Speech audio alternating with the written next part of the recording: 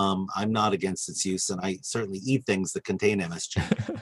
But it's like any flavor. If you overuse salt, you will get so used to really salty food that you need it on everything, and nothing It's tastes true. good unless you use salt. If Similar you to like hot sauce. Some people like with hot sauce, they have to Exactly, put you hot sauce become on a chili everything. head, and then food just doesn't taste good unless you're dumping the Tabasco out. And so I think all flavors have their place, but they have to be balanced with other flavors, and you can't just. Let me give you an example of. Have you ever seen the tajin? It's this little powdered lime chili salt combination that goes on fruit on mangoes and things in Mexico. Anyway, you can buy it. It's TAJIN. It's delicious. It's absolutely exquisite.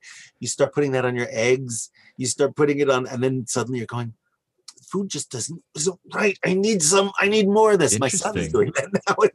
And it's just like, I have to say, like, let's hide this for just a few days so your taste buds come back, because you grow dependent on that, like piquant, salty, spicy sourness. Hey everybody, welcome back to the Way of Ramen podcast. On today's episode, I sit down with Professor Ken Albala, a food historian from the University of the Pacific.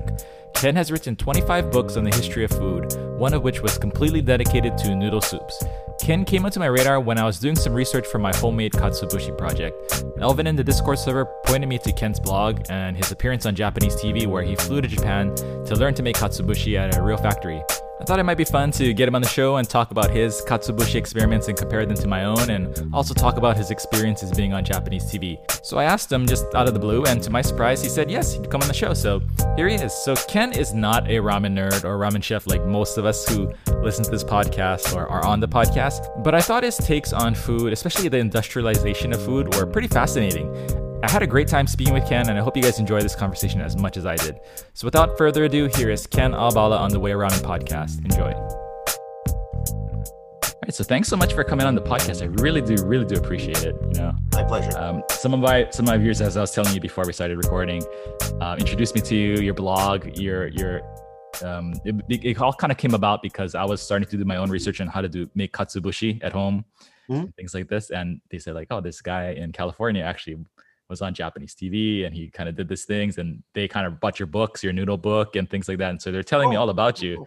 So, and I understand that you are, well, I guess first of all, I always have the people that come on this show introduce themselves as how they would want to be introduced, because I could say you're a professor at University Pacific and things like that. But I mean, what would you consider yourself? Yeah, food historian mostly. Okay. And, I teach, my specialty is Renaissance Europe, but I write about everything to do with food, including cookbooks and, food histories and encyclopedias and reference works, and basically anything to do with food is what I write about. And a few series with the great courses. So if anyone's interested in watching my whole food history course that I teach here is available through Audible or the great courses. And I've got a cooking history course that just came out this past year. A historical cooking course, which is through the great courses, which was loads of fun. Like, and in fact, I do katsuobushi on that as well. That's awesome. I show the whole procedure there. It seems like you kind of figured out how to like create a job that's like doesn't feel like a job for you. You got it exactly. That's right. Like, oh, history and food, and I get to cook and eat, and it's awesome. Yep. So I guess the main thing, I know that you've written like 25 books or so, or something around in that ballpark, and about all types of different foods, but because this is like a nerdy ramen show that we kind of talk about making ramen a lot, I wanted to focus in on your discovery about, noodle soups and the research that you were doing there, if that's okay. Could you talk about how you first kind of like how you got into it, and then we can kind of go into the history of noodle soups that you've discovered through your research?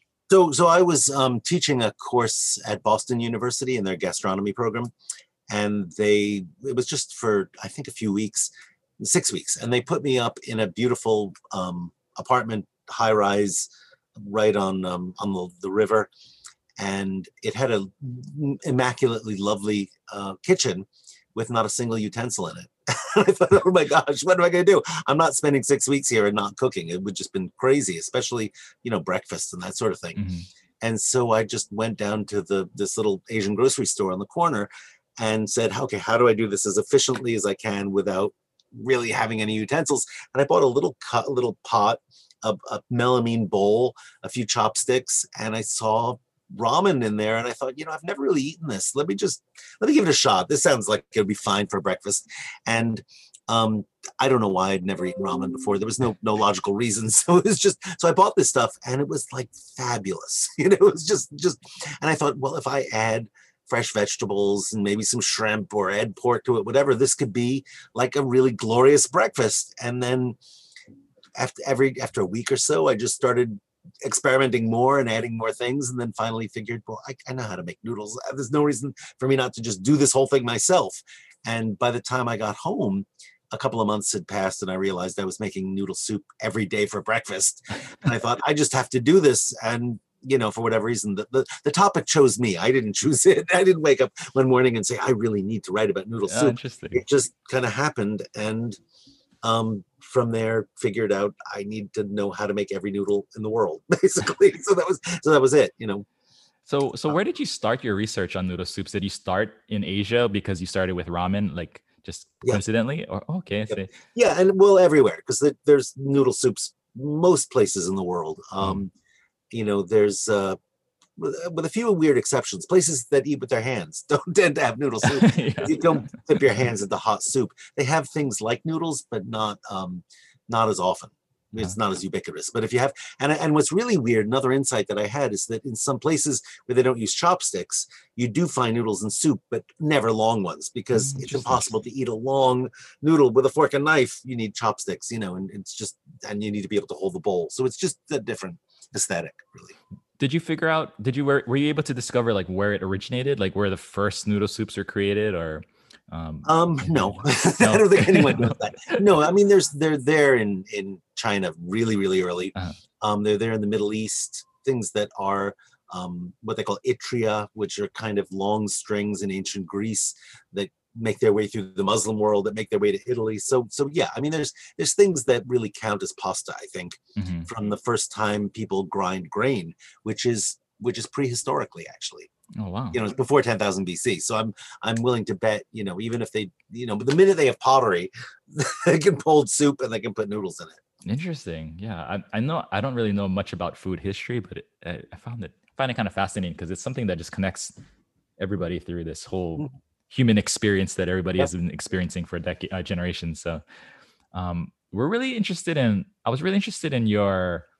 If you have any interest, insights into like how ramen became a thing in Japan, like the transition from Chinese noodle soups into Japanese style ramen, if you've done any research on that. Yeah, well, ramen came from China. It's lamyan. It's just, there's no L. Yeah. Japanese. So it kind of was there early on, like 19th century, maybe early 20th century, as a street food, and people would make it fresh, and you'd have to buy it from a vendor. There are noodles. There are, of course, indigenous noodles in udon is there before, thicker noodle, and so soba made of buckwheat, which is definitely there. But I think the ramen really didn't catch on until instant ramen, and that's Momofuku Ando in the 50s, learning to package it, and and it's a different product there also, which Americans don't quite realize, that in Japan, the original ramen, the one with chicken flavoring, it's actually soaked into the noodles already. It's not a separate packet. So you just literally open the packet, throw it in water, and it's done. It's even simpler. And I'm not sure why in the US we package them separately. Yeah. Interesting. Yeah. I never thought about that. The people that listen to the show and watch the channel, like they're very nerdy, so they're making their own noodles from scratch, like how you were doing and everything like that. But it's kind of like a weird thing because ramen initially was called chuka soba or shina soba, which is basically like Chinese soba. Right. It's not a nice word apparently now. No, the shina soba is pretty it's verging on racist now in Japan. I guess. Yeah, that's exactly what I've heard. Yeah. So, the irony of this whole thing is that, of course, I went out of my way to make homemade noodles from scratch. And in the wake of that, there's believe it or not, there's a World Instant Noodle Summit that's held every year. This was in Osaka a couple of years ago, and they invited me to come be the keynote speaker.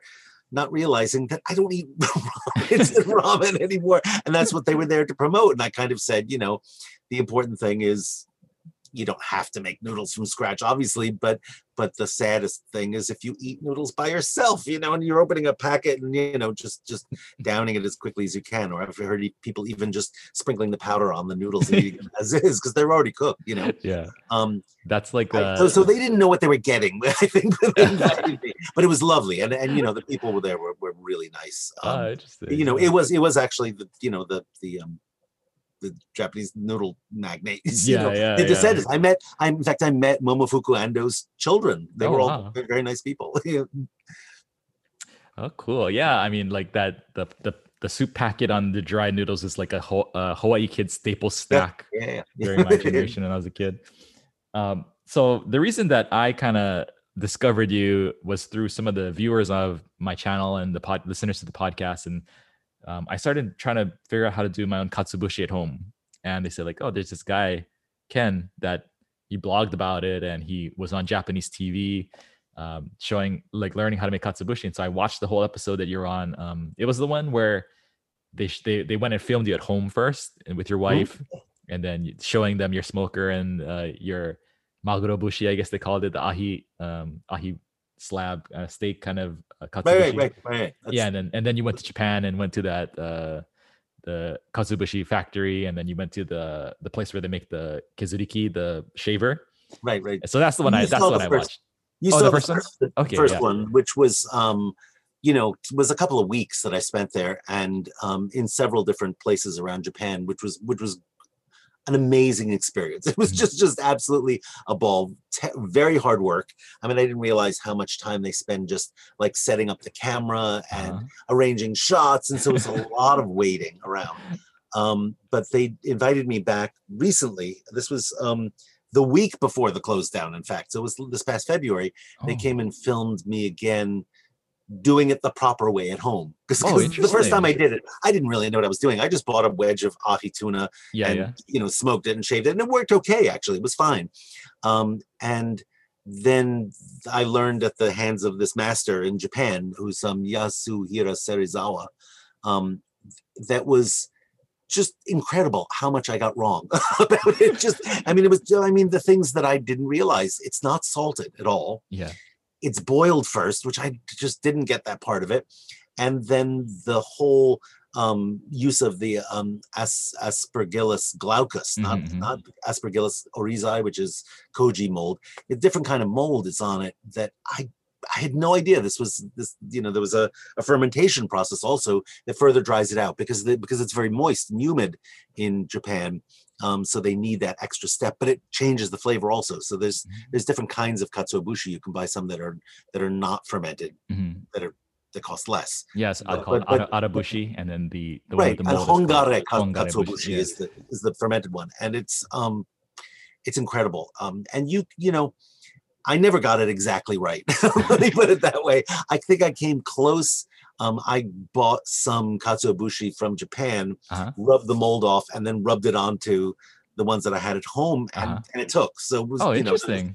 So that worked. I mean, because if you try to buy Aspergillus glaucus, you have to be very healthy to use it because people get lung infections with that. Oh wow.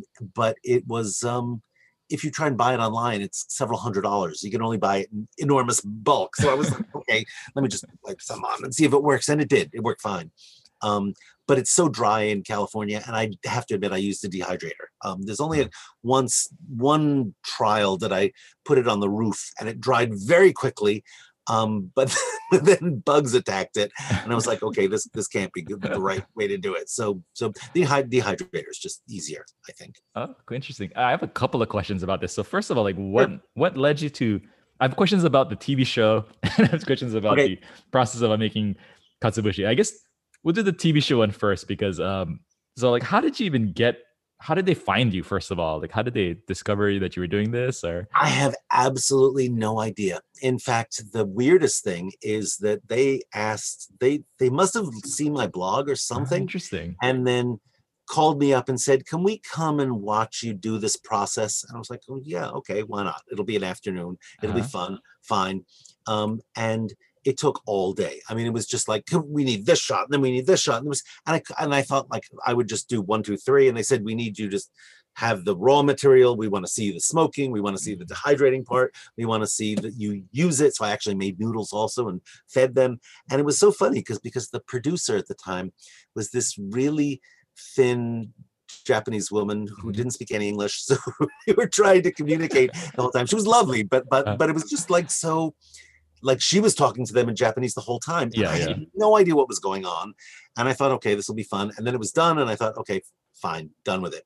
And about 2 weeks later, someone knocks on my door here in my office. Like, I don't know how the hell they even found out where I was, and said, you won. And I'm like, what do you mean I won? What are you talking about? I didn't realize it was a competition. I just thought it was, a little spot on Japanese TV. And they said, yes, you won. We're bringing you to Japan. Okay. I was like, well, when? And they said, in 2 weeks, we're going. So it was totally, they never explained really the whole pretext of the thing. They didn't explain that it was a competition, that I'd be against other people, and that only a few they would bring to Japan. And they, later I found out that people actually applied to be on the show, which I didn't know. They said they were not getting the type of people they wanted, I guess.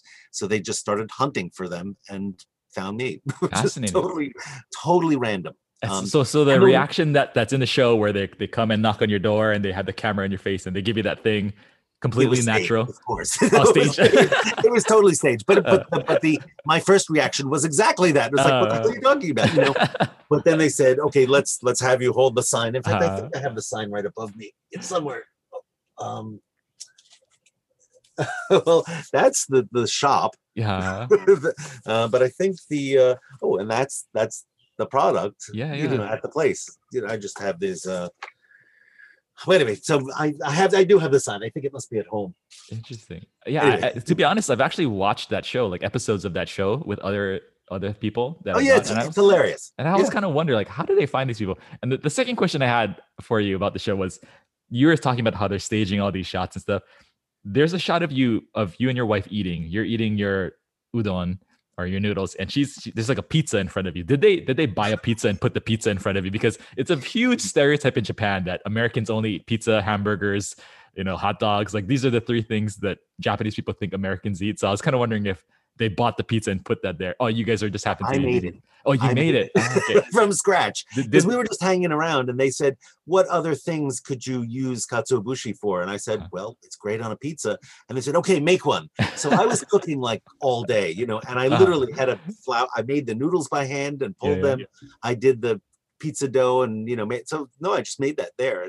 And most of they're eating it. And that never made it into the show, but I definitely made it. And the other funny thing, there were just weird things that didn't really make sense to me, but in context now, I kind of understand it. But I brought presents for everyone that they brought me to visit.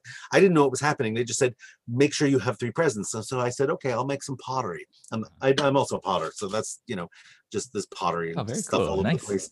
But so I made little soy sauce bottles, for having on the table, and presented them, to the people, not realizing that like they really appreciated this. I didn't know why I was doing that. Yeah, that's a huge part of Japanese culture. It's called omiyage, where you're supposed to bring something if you visit somebody, and that's kind of funny. Like, they kind of kept you in the dark, but we're kind of like totally you to do it. Didn't explain any of this. They just said, make sure you do this, make sure you do that. And I showed up at the airport and they did not fill me in on a single element of what was happening. They wanted it to be a surprise. Oh, interesting. So they didn't tell you they were going to bring you to like a katsuobushi factory? Absolutely nothing. No. Nope. Interesting. No. And we went fairly far. I mean, there was the Tsubame Sanjo, where the factory for the Kezuriki was way in the north, and then the restaurant was in Tokyo, but the factory making the katsuobushi is way down on the Izu Peninsula. So it was in a tsunami, in a tiny little van over the mountains, like driving late at night. It was like, I thought like, okay, this was like, being hand bound and gagged and thrown in the back of a van and taken. I had no idea where we were going. And there was actually a really, really bad storm the first night we were there, in Ugusu, I think. It was a nice little port town, beautiful place. And the wind, they bolted up all the windows and everything. And it was just like, where the hell am I? And it was fun. It was great fun. Oh, that's so interesting. When I saw the pizza, that I was like, I guarantee they either bought it and put it there, or they, like they could call us when you're having pizza or something. Like it's just, it's such a strong stereotype in Japan that people eat pizza. But well, we do. I made it last night for dinner, in fact. That's hilarious. So I also had questions like, what made you start trying to make katsuobushi? And so it was entirely my sort of aesthetic for cooking is that I want to make it not just as real as possible, but I want to make it as difficult and and dangerous as I can. I opening up a little jar of instant dashi stock is just not fun, and it doesn't taste that good. It's kind of chemically. Making it from buying the flakes is fun. I do that normally, and I just kind of saw this ingredient and said, as long as I'm going in for the deep dive, and I'm going to make real noodle soups, I want to know how every ingredient in a dashi stock is made. So the one that you saw on TV, I don't know whether you noticed this also, I also gathered that seaweed. It's California. Oh, really? Seaweed. So that was there. I bought local tuna and used it just because I couldn't get a whole skipjack. Mm-hmm. And I thought, well, let me just dive in, see what happens. How difficult can katsuobushi be? And I actually used well, you saw it in the film. I used a wood plane, and they loved the fact that I cut my finger on it. They're doing that, and they included it. So it didn't matter. But I just thought I need to. So the funniest part about all this is that the recipe that's in the noodle soup book is actually before they came. That's the one that made it into the book, is not the complete one. Is not the one that's the using a whole tuna. Uh-huh. But the whole story was told fairly recently, about a year ago, in Gastronomica, in the journal. If anyone wants to read, how the whole weird thing unfolds, that story's there. So you actually were making your own kombu too. That's so interesting. Like I've been I'm kind of similar where, well, I don't get paid to, like, it kind of, YouTube pays me whatever, but I don't get paid like a job to like research these things. But I always find it interesting to try to make the core ingredients too. So that's why I've been trying to do this katsuobushi project, and I'm trying to figure out what kind of seaweed in Hawaii I could use. But I think in California you have a similar kelp, at least, where you can kind of dry that and get some exactly it. And I just gathered it in, I think it was Monterey, that area. It's awesome. And the kelp, you don't have to use the exact same kind of kombu, the giant kombu that they have in Hokkaido. It tastes better, but other kind of kelp is fine. Interesting. Very, very cool. I have to just tell you that someone in the chat said that they actually talked to you at University of Pacific, and they're actually like a ramen person, like someone that makes ramen all the time. And I guess they found you, and the rest, they go and talk to you at your office a couple times or something. Really? Who's this? I don't know. I don't know his real name. It's just like a username. He just says, "Say hi to the professor for me now that he'll know who I am, since I only spoke to him on campus a few times." Or not that he'll know who I am, but I guess someone goes and talks to you about this kind of stuff, who also makes a bunch of ramen at home. So I don't know who that is, but hi. So I have a bunch of questions about like what you discovered in terms of like dashi extraction. And for making ramen, like there's basically like the two components are like the soup stocks that you're making with the bones. And then the second part is the Japanese influence, the dashi that they add to that soup stock. Mm-hmm. And so what were you researching? Were you researching the science of extraction, or were you researching more of the production methods, or what were you kind of doing?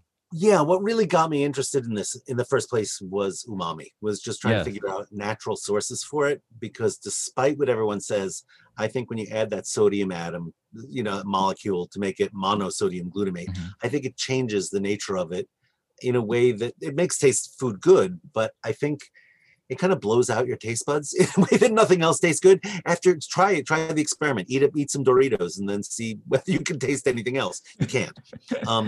And what I found about tasting real dashi is it's subtle. It's not this flavor that goes like wham and hits you in the face. It's one that's layered, and it comes on in different waves of that it sort of expands your taste buds, not blows them out. So what I discovered was the glutamates that are in the kelp are different from the iosinates that are mm-hmm. in the fish. and that you put the two together and you get this exponential thing Yeah. that works much better in increasing your flavor, your ability to taste things. That other things do also. I think tomatoes and Parmesan do very similar things. Even though, I can't explain any of it chemically, but that's what led me to first start thinking about testing these and playing with them. And my preference, or at least the way I include it in the noodle soup book, is I do have a handful of mixed stocks, but I think dashi works perfectly beautifully on its own without anything else, and just put the noodles right in the dashi and a couple of vegetables and don't mess with it. That's very different from the the milky bones boiled for hours. Did that also, which is great stuff. And I really like, the tonkatsu ramen, and actually ended up weirdly, my first trip to Japan, I was in Fukuoka. So it was, that's where it's from, and tasted it on the street in one of those little stalls that are by the river, which was incredible as I was writing it. So it was just fortuitous. But I guess with more experience, let me put it this way: I just keep getting invited to go to Japan. I don't know why. So I've done like 5 trips in the past 3 years or so. Interesting. Which is wonderful. Anyone asks me to come, I just say yes, I'm there. So the last time was to not Osaka. Osaka was the time before, but this one was the Ritsumeikan University asked me to come, and I spent a whole week there going around Lake Biwa, and it was just like as great as it can get because there were no tourists at all. I went to Hakone, which is the castle, along the river, which was I love the place. Yeah. I love the little cat with the horns, the hikkonyan. So anyway, that has nothing to do with anything. What am I saying? Is that the more I go, the more I taste, and the more differences in ramen there I find.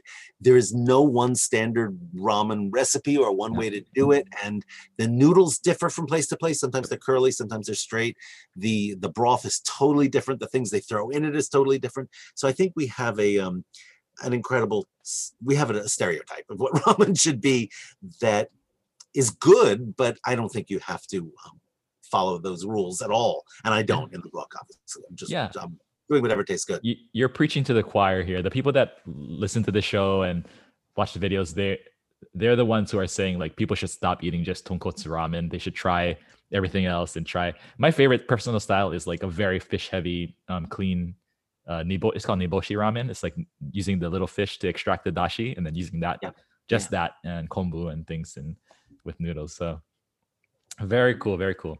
So I have a lot of questions from people that usually watch the show, and this is going to show you like how nerdy the collective of us are. We can talk about this kind of stuff all the time. That's great. So I still have some questions of my own too. So like, have you, in your experiments with making your own kombu and making your own katsuobushi, did you discover any kind of like optimum extraction techniques as far as temperatures, times, or things like this? Did you experiment with those things?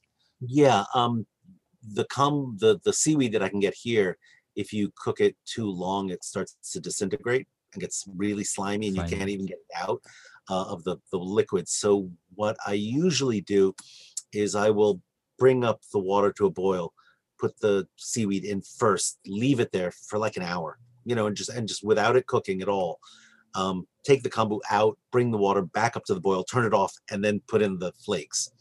And I've also found that there's a difference if you can get really nice clean shaves from your fish, you can go quicker and it becomes clearer, ideally. But I found that if you're shaving the katsuobushi yourself, sometimes you get powder, sometimes you get whatever. So I don't want to throw that stuff away. So I usually just throw it all in and then strain it through a coffee filter. And I'll even make extra of that just to have around. I've played around once with dehydrating that. So like cooking it way down and then putting it in the dehydrator flat and making a powder. It was a ton of work, and I don't think it was worth it.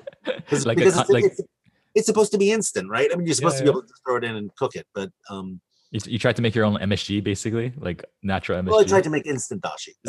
I see. And it works with stock, actually. If there's no fat in the stock, you can make an instant powder, like you have in the packets, which works great. but with beef stock and chicken stock. Like that. But dashi was just so much labor. Yeah. That for an instant stock. And if I don't have a lot of time, I will just boil the kombu for, if I'm using really good stuff, I simmer it for 5-10 minutes and then throw in the flakes and let that rest for 5 minutes and then just use it. You don't have to spend an hour, I think. Something that I found interesting, or not interesting, but I wanted your opinion on, and for you to clarify on the show, they let you taste the arabushi and the hongarebushi, the stocks extracted from them. And on the show, you said you preferred the arabushi flavor better. Could you elaborate a little bit on what the differences were and why you preferred that flavor profile a little bit better? I don't know whether I preferred it. It was stronger. It was a more intense flavor. It sort of came through really powerfully, and I think I tasted the hongare first. Yeah.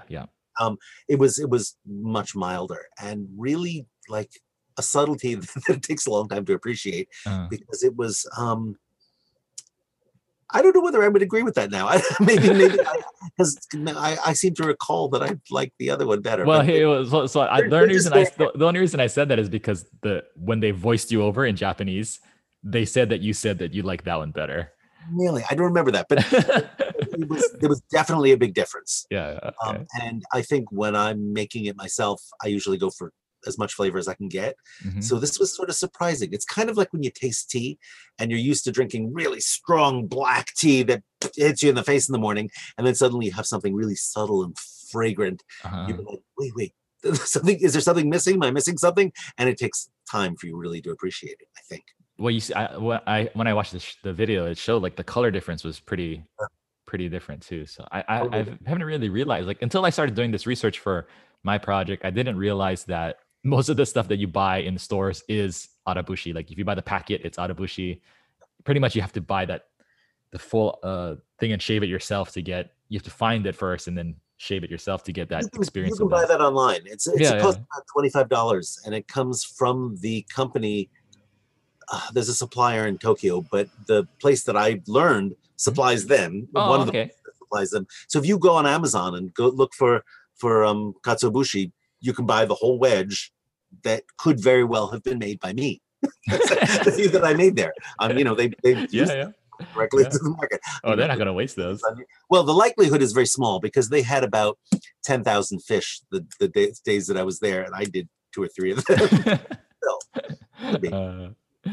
All right, I got a bunch of listener questions here. So this is from Perez. This guy is actually one of the people, when he found out that you were coming on the show, he was very excited because he read a lot of your books and things. So his question is, why do people around the world seem to love noodle soups regardless of climate or class?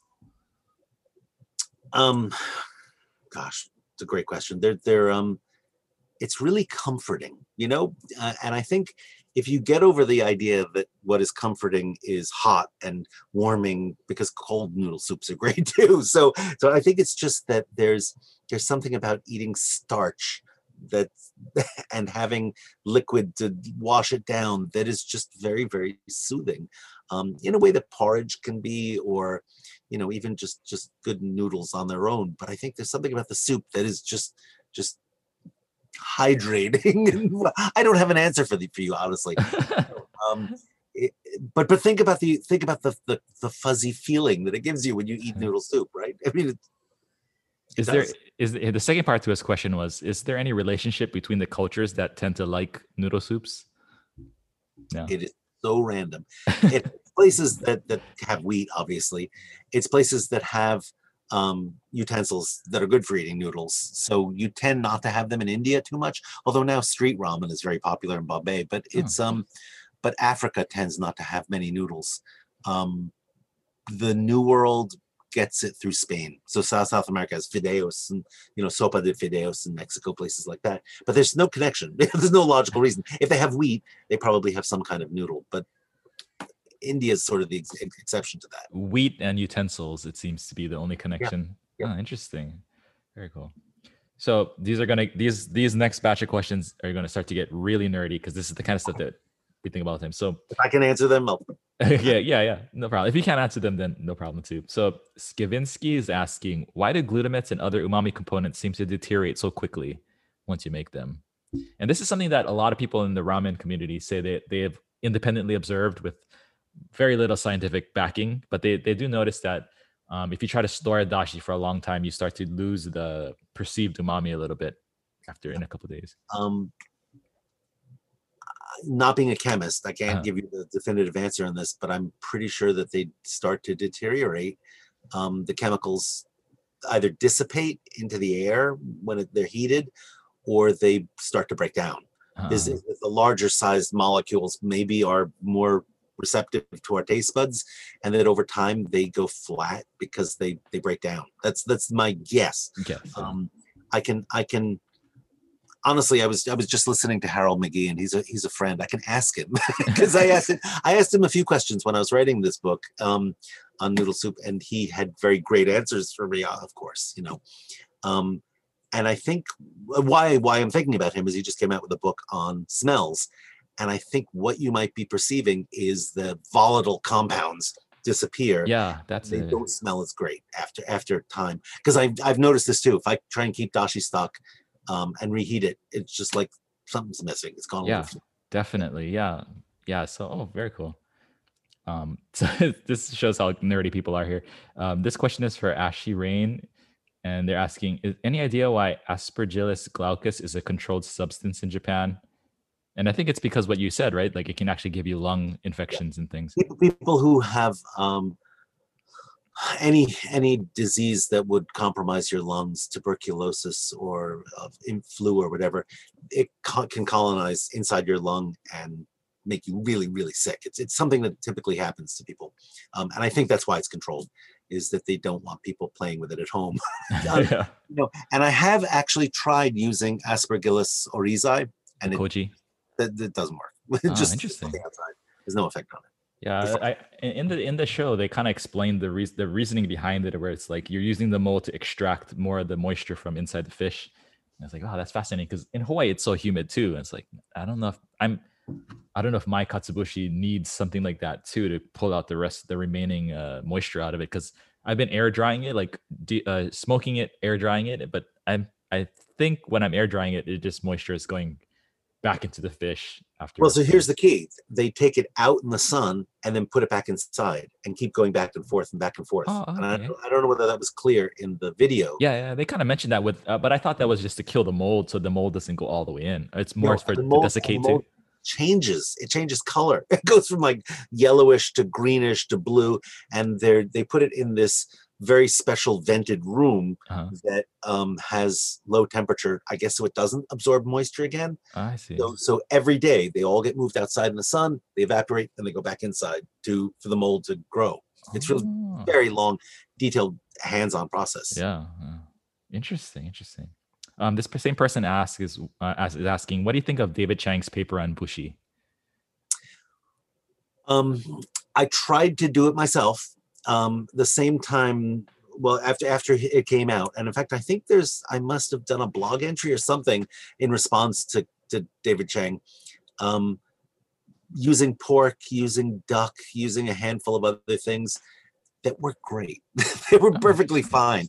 And apart from the labor, involved in doing that, I think it's just easier to take a pork leg, throw it in the, or a bit of whatever protein you're using, throw it in and make a proper Western stock, and then freeze it or preserve it in some other way. To make a pork bushi is interesting, but I don't think the flavor was so dramatically pronounced that you'd abandon Western techniques for that. Yeah, interesting. Yeah, but for flavoring, for flavoring, shavings of cured smoked pork are they're lovely. It's not umami though. It's not the same thing. Yeah, they say that pork has a little bit of the inosinic acid, like similar to fish, but I don't think it's as much as fish. So I'm not completely sure if that was the. So here's some other questions. This is from BSK 6994. Why is umami treated as a foreign concept in European and American amateur kitchens, while in Asia, and I guess I'm ad-libbing a second part of compared to Japan, China, Korea, Asian countries? We have a really weird relationship to it in the West, partly because of the supposed, Chinese restaurant syndrome, which, Yeah. back in the 80s. But on the other hand, MSG is MSG has had a revival of people saying, don't worry about it. This is all made up. So, it was complete nonsense. It was a letter to the, medical journal. It wasn't an actual study. And there's never been any real evidence of it. And on the other hand, people are using umami in cooking and, discovering. So, I have listened to nutritionists actually say there's no such thing. This is an imagined fad, and I don't believe there's a fifth flavor at all. It does affect the taste, but I've heard, respected scientists say this is just a cooking thing, a fad, But we all know you add MSG to something, it definitely changes it. And we know that if you use ingredients that have, glutamates in it, the flavor is enhanced. So I'm on team glutamate, but why it's new is just because it keeps getting reappraised in Western cooking. And lately it has been very popular. I mean, think of, I heard this, Dan Pashman, who does the Sporkful. Anyway, he was on saying, I put MSG in my tomato sauce and I put it in my Bloody Mary. And I'm really of the opinion that then you will not be able to taste anything. It may be great, but use good tomatoes to start with, and you don't need any more chemicals added to it. And in general, I don't like using chemicals in cooking. Yeah, I definitely, in the ramen community at least, there's a competing schools of thought where some people say like, oh, MSG is like this miracle substance that you should embrace, and there's other people that say that you should try to extract everything naturally from dashi components. And there's another group a smaller group that says you can use MSG, but you have to know how to use it skillfully, basically, like, because it's not just a cannon. You have to use it like in a very thoughtful way. Totally agree with that. I'm not against its use, and I certainly eat things that contain MSG. But it's like any flavor. If you overuse salt, you will get so used to really salty food that you need it on everything, and nothing tastes good unless you use salt. Similar to like hot sauce. Some people like with hot sauce, they exactly. have to put hot you sauce become and a chili everything. head, and then food just doesn't taste good unless you're dumping the Tabasco out. And so I think, all flavors have their place, but they have to be balanced with other flavors, and you can't just, let me give you an example of, have you ever seen the tajin? It's this little powdered lime chili salt combination that goes on fruit on mangoes and things in Mexico. Anyway, you can buy it. It's TAJIN. It's delicious. It's absolutely exquisite. You start putting that on your eggs, you start putting it on, and then suddenly you're going, food just isn't right. I need more of this. My son is doing that now. And it's just like, I have to say, like, let's hide this for just a few days so your taste buds come back, because you grow dependent on that, like, piquant, salty, spicy sourness. So this is a really interesting thing, because we're one of the few non-ramen heads that I talk to, and a lot of the people that make ramen are very more umami the better. But your argument is fairly convincing in the sense that if you constantly are just chasing the umami, you're losing the ability to appreciate these other flavors and components in what you're making as well. So of course, well, and this is the I think the problem with most instant ramen is that the flavor is so intense, you don't taste the noodles. Even if you put vegetables in there, they're lost. They're just kind of, and I think, honestly, for the best noodle soup, if you can get like a really good flour, work the hell out of it so the protein chains make it like really chewy and you have a good texture and flavor. I think with the time it must slightly ferment also, just because I usually leave it out for 5 or 6 hours before pulling or even cutting. I think it changes the flavor and texture. You don't want to overwhelm that. You actually want to be able to taste the wheat and whatever other ingredients you're putting in there. I think it's just a better experience. Yeah, definitely. I mean, there's all kind of, the thing about ramen is people get nerdy about every single component. So there's a bunch of people that do like noodles. They test aging for days, aging for hours, and Yeah, and the hydration other percentages. controversial thing is the use of alkaline in there. Whether you're using, the in China they use penghui, which Yeah, is yeah, like a yeah, powder that goes in. I've used it and burnt my tongue a few times just because I've added too much. yeah.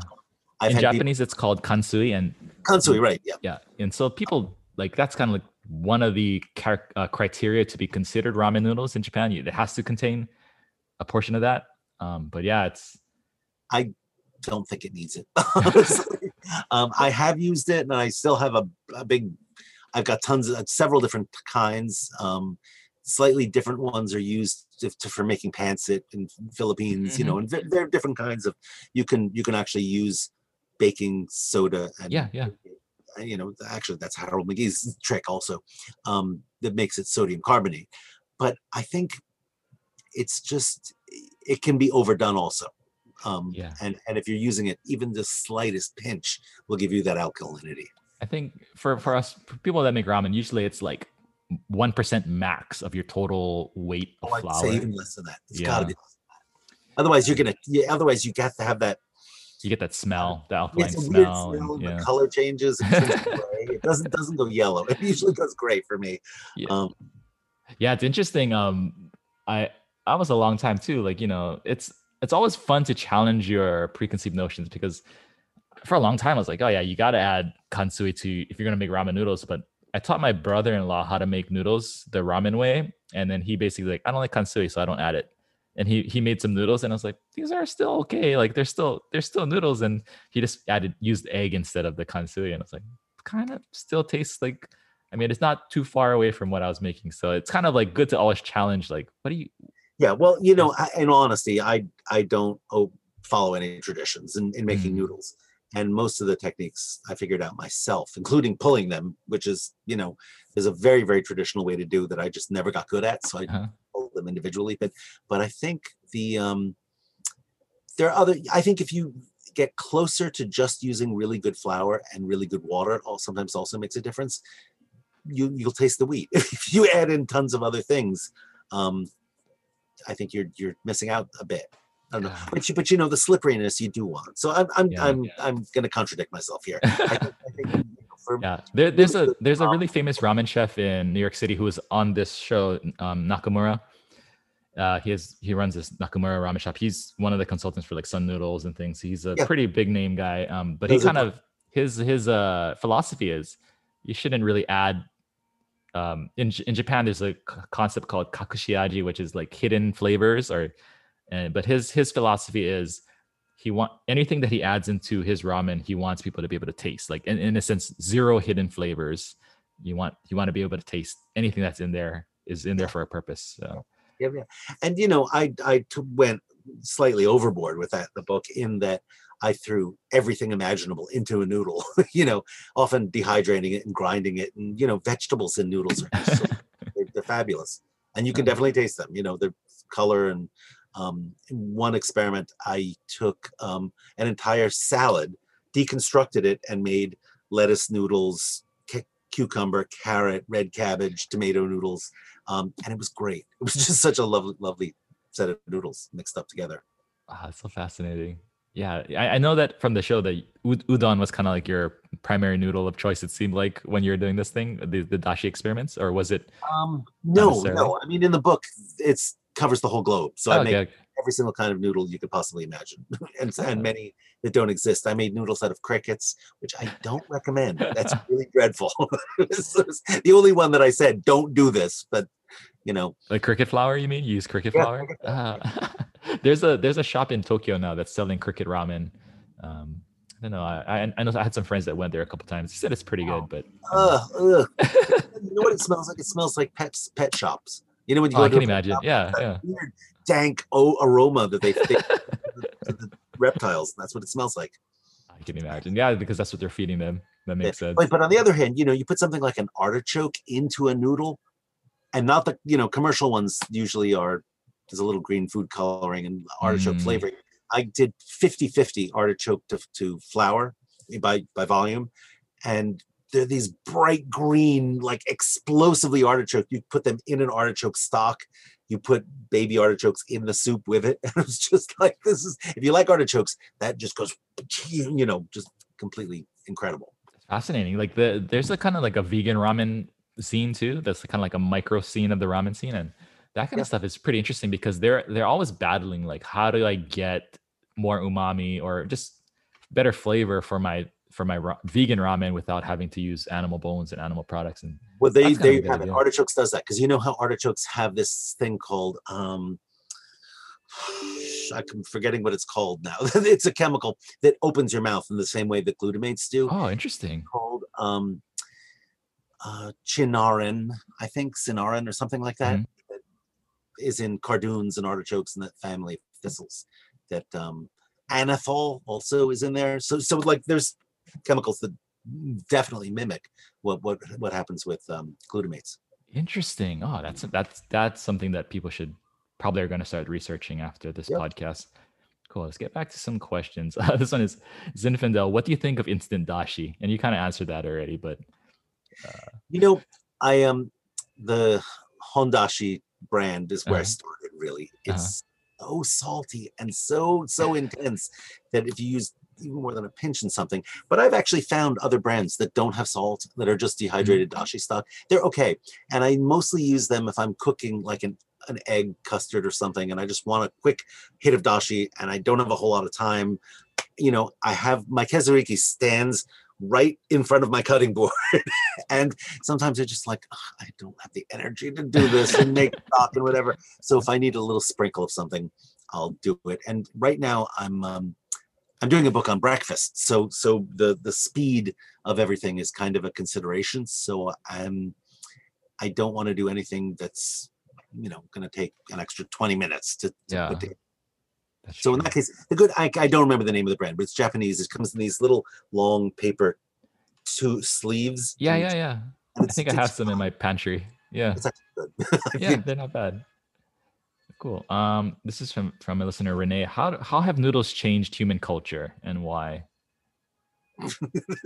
So the long-stand running joke among food historians is that whenever they write a book about a single subject, they argue that it is the most important thing that influenced human history. And it's just a running joke. And I did a little book on pancakes in which I made that claim, saying change the tides of wars and politics and everything. And people didn't realize I was being facetious. Facetious, yeah. I thought it was serious. One reviewer even said, this guy is taking himself too seriously. And I'm like, look in the back of the book. They're made up references.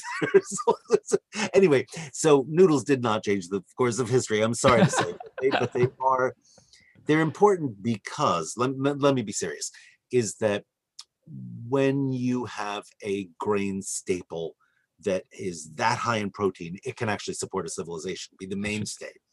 When you don't have a lot of firewood, to run an oven or to heat a fire that's going to, bake flatbreads or something like that, noodles are really, really the quickest way to get nutrition out of that.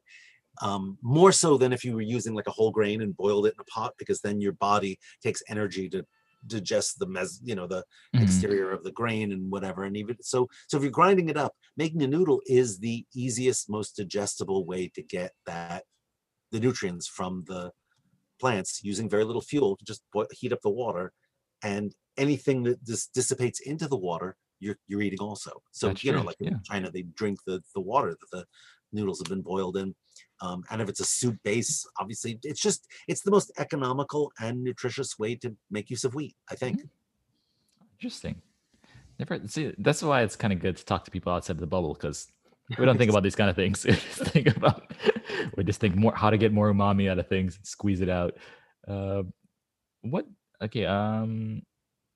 Let's see. There's a lot of questions here, but they're kind of, I'm trying to sift through the ones that you've already kind of answered.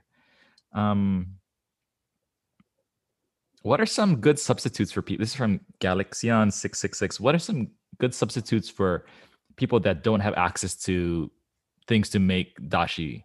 Or I think he's thinking in terms of dashi. So like if you don't have access to kombu, katsubushi, niboshi, shiitake mushrooms. Like, what are some substitutes that you could kind of use to that could be used in a similar fashion, I guess?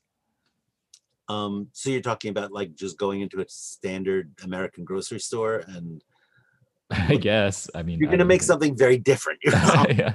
um, I think my sort of approach to all noodle soups is that if you have a decent stock, so buy some pork bones, buy like a pork neck or something, simmer it for a whole day, with some onions and carrots and celery and whatever vegetables you want. You're going to have a good stock to start with, right? Take whatever pasta you can find and just put it in there. If you all you can find is spaghetti in a really good stock is great. And put in fresh vegetables, add some bits of carrot and add, if you can find any kind of seaweed. Obviously you can buy all this stuff online, you can buy all the ingredients online, but if you really think, I just want to walk into my supermarket and be able to make a decent noodle soup and not open a can, obviously that defeats the point, then I would say buy bones, buy some chicken feet to make a chicken stock, or buy pig's feet are great too. And I think you'll have something really tasty and good. That's interesting. Do you feel? It's a thought that I never thought of before, but do you think that stock making in general is kind of? I don't know how many Americans make stock on their own anymore. It's more like you just buy the box and you can The use. irony is that they make bone broth, which is kind of stock, right? Already just not flavored well. Not flavored well stock. And I hope that trend is going away. But now people are buying it, But the net effect of that is that bones for making soup are now expensive. If you go to the supermarket and say I want a shin bone, it used to be they would give it to you practically for nothing. Yeah. And now it's kind of expensive to keep in the freezer. But I would say you're right. Most Americans don't make stock. I've been doing stock for about a decade now. Not quite every week, but often, at least every few weeks, I will just buy up whatever. If chickens are on sale, I'll buy a couple of whole chickens. If I see some pig's feet, or I see lamb neck bones, and I throw them all together. I don't even just, I don't care about making. And the reason that I was doing this to start with actually started before this noodle soup book. It started with a set of books that were about real cooking from scratch, And weirdly, after the noodle soup book was done, I did another one on aspic, which is all about making stock, from gelatinous bones. So I've been doing that for about a year and a half, from everything you can imagine, from swim bladders of sturgeon to make isinglass to everything, that you can possibly imagine. Ivory was the one thing I stopped short at, but hartshorn, which is stag's horns, I did. So there are very, very simple stocks you can make very quickly, but by and large, you just throw things in a pot and let them simmer gently, and you'll have beautiful stock. And I actually did an experiment that involved tasting the stuff in the can, the stuff in the boxes, the stuff from the concentrate, which I do use in a pinch if I don't have, and then stuff that I'd made. And you have to wean yourself off the cans, or the bouillon cubes are the worst. I never go into those. That's just salt and chemicals. But they are so intensely flavored with additives and other crap that they will flavor everything so intensely that you can never taste anything else. I think when you start to appreciate stock and you wean yourself off of those, you come to really make delicate, fragrant, the stock. Probably have, I don't know, a couple of gallons in my freezer now that are in these little, sort of plastic containers. And they, just the aroma, you can still smell the carrots and the celery in them. And you can still, it's just a different aesthetic. And it doesn't really take a whole lot of time. I spend a Saturday or Sunday, maybe I'll, get a lot of bones, or I keep them in the freezer and I'll just empty out the freezer of all my bones, throw them in a big pot, put it outside on top of the barbecue so it doesn't steam up the whole house. It's hot. It's always hot. I'm in California, so it's always hot. It's just turned cold. It's the first time I'm wearing a sweater since March. And then all the steam that comes off just goes outside. You don't have to worry. It's such an interesting thing. Like, do you think that, how does that affect people that make food for other people? So if everything that you buy at the store that's pre-made is so powerfully flavored, like how does that affect the cooking methods that people choose to use if you're preparing food for other people?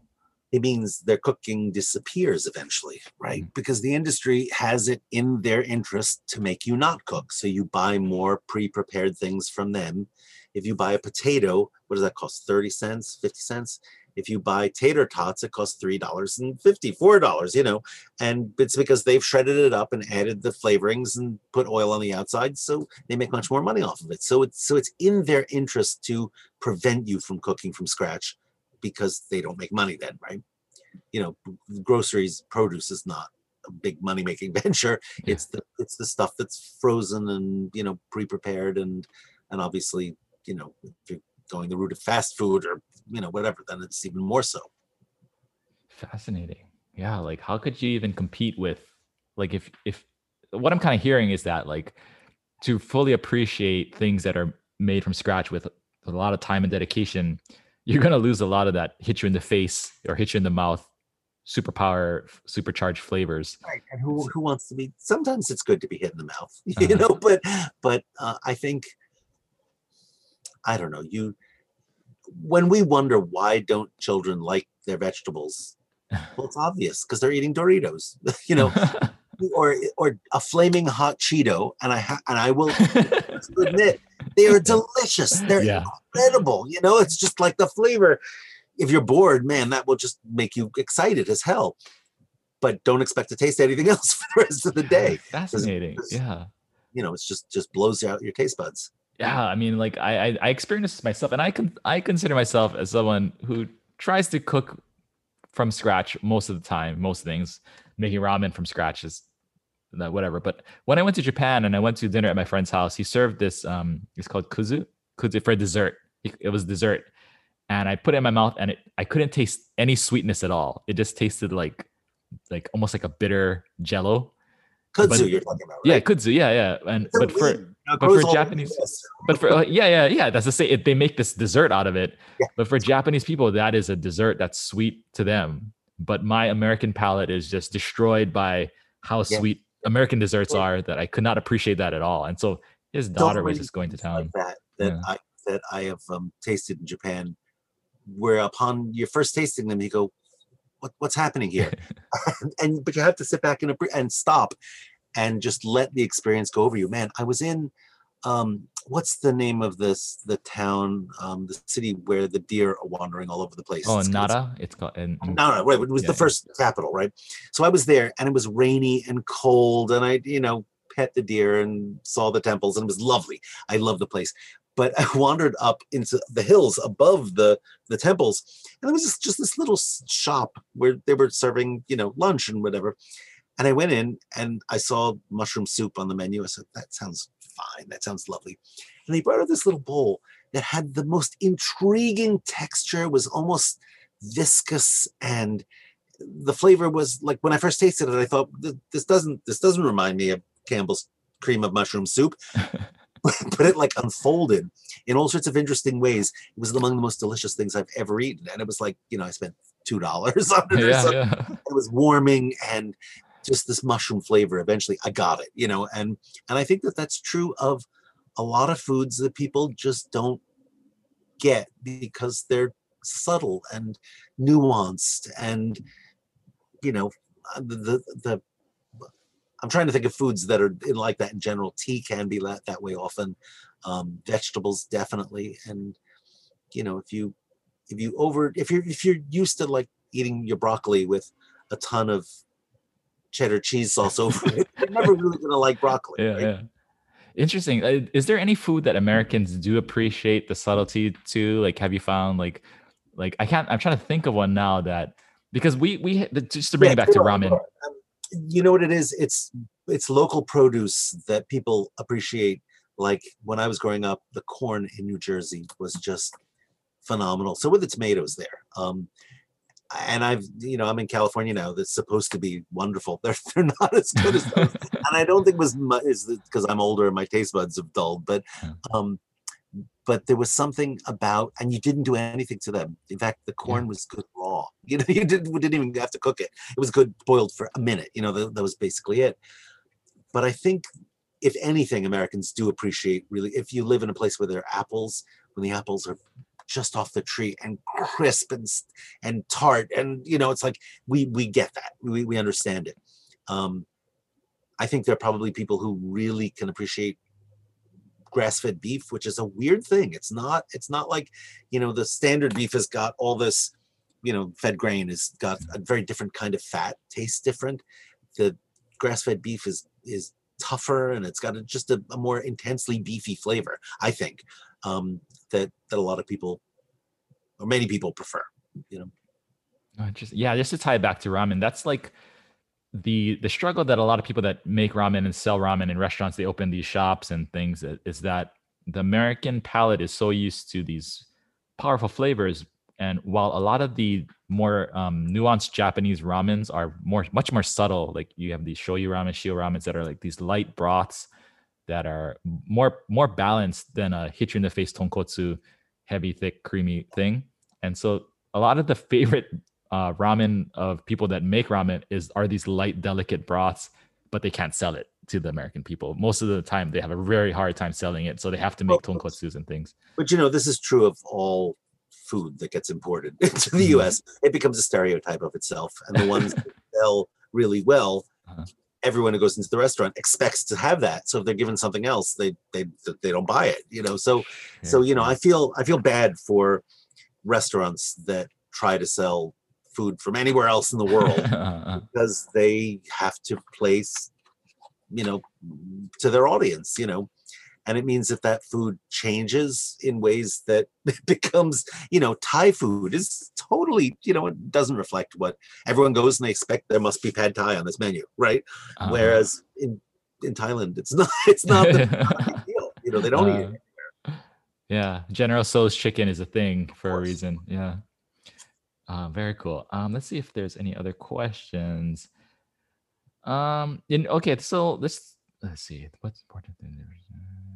Okay, so this is a good final question because you're a food historian. Like, what do you think? What is it important to look at when you're attempting to understand the history of a food? This is from Hella Ramen. Sorry, I got to get it. And the natural environment that gave rise to it. Understand the human labor that went into making it. Understand the context of who consumes it and why. Is it a ritual food? Is it an everyday thing? Does it have meanings that are embedded in the culture? And then I think, how does it reflect that people's values? Is it something that they make together or that they share together in a, you know, meal that's a special occasion? Or is it something they grab and down and, you know, run on the go? I think food reflects more about a culture and more about individual personality too. What people like, I always say, you know, like you know, Brillat Savarin said, "Tell me what you eat, and I'll tell you what you are." Right? Because a person's personality comes through in their food preferences. But I think in general, if you're talking about a dish, understanding how it was grown, where it came from, why it developed the way it did, how it was cooked, gives you insights into a culture that you can't get through any other medium, because everyone eats, right? It's the one thing that's universal across all humanity in a way that not everyone does ballet, plays baseball, or does, you know, but everyone has to eat. So I think their food choices are much deeper reflections of themselves and their culture and their religion and their, you know, their personalities. Thanks. Yeah. Thank you so much, man. Ken, could you please tell everybody where they could find you on the internet or your books and your things like this? So all my books are on Amazon, you know, or wherever you'd like to buy books. That they're there. The Great Courses has my 2 courses that are my food history and my history of cooking class. Audible also has one and has a history of bourbon that I did just this past year for Audible, which was fun, very well received. And there's a ton on YouTube too. My whole history of alcohol and intoxicants is just on YouTube for free. If you want to watch it, it's there, as well as Renaissance courses, and my history of medicine, bits of my history of medicine course, which I'm teaching now, are on YouTube. And I don't blog very, very often anymore, but it's still there. Every month or so, I'll post something, and you'll see that I have been working on Jell-O for the past year or so, and just recently I'm working on breakfast. So that's turning out to be fun. I made biscuits today, the traditional way, for the first time ever. Like, it just blew me away. They were so good. They're just buckets of butter on them, but they're great thing. That's awesome, man. I really do appreciate your insights into this, and I agree that if we can figure out how to get the American palate back towards appreciating core ingredients, that'll be a great thing. Do you have any social media or anything that people can contact you, or email is the best, or what's the best way? More important than anything, go on Facebook. I'm on Facebook. Everything is posted there. Follow me on Facebook, befriend me. I think I only have about 5 friends left. I keep getting rid of people I don't know, and then have to take on more. But definitely follow me there.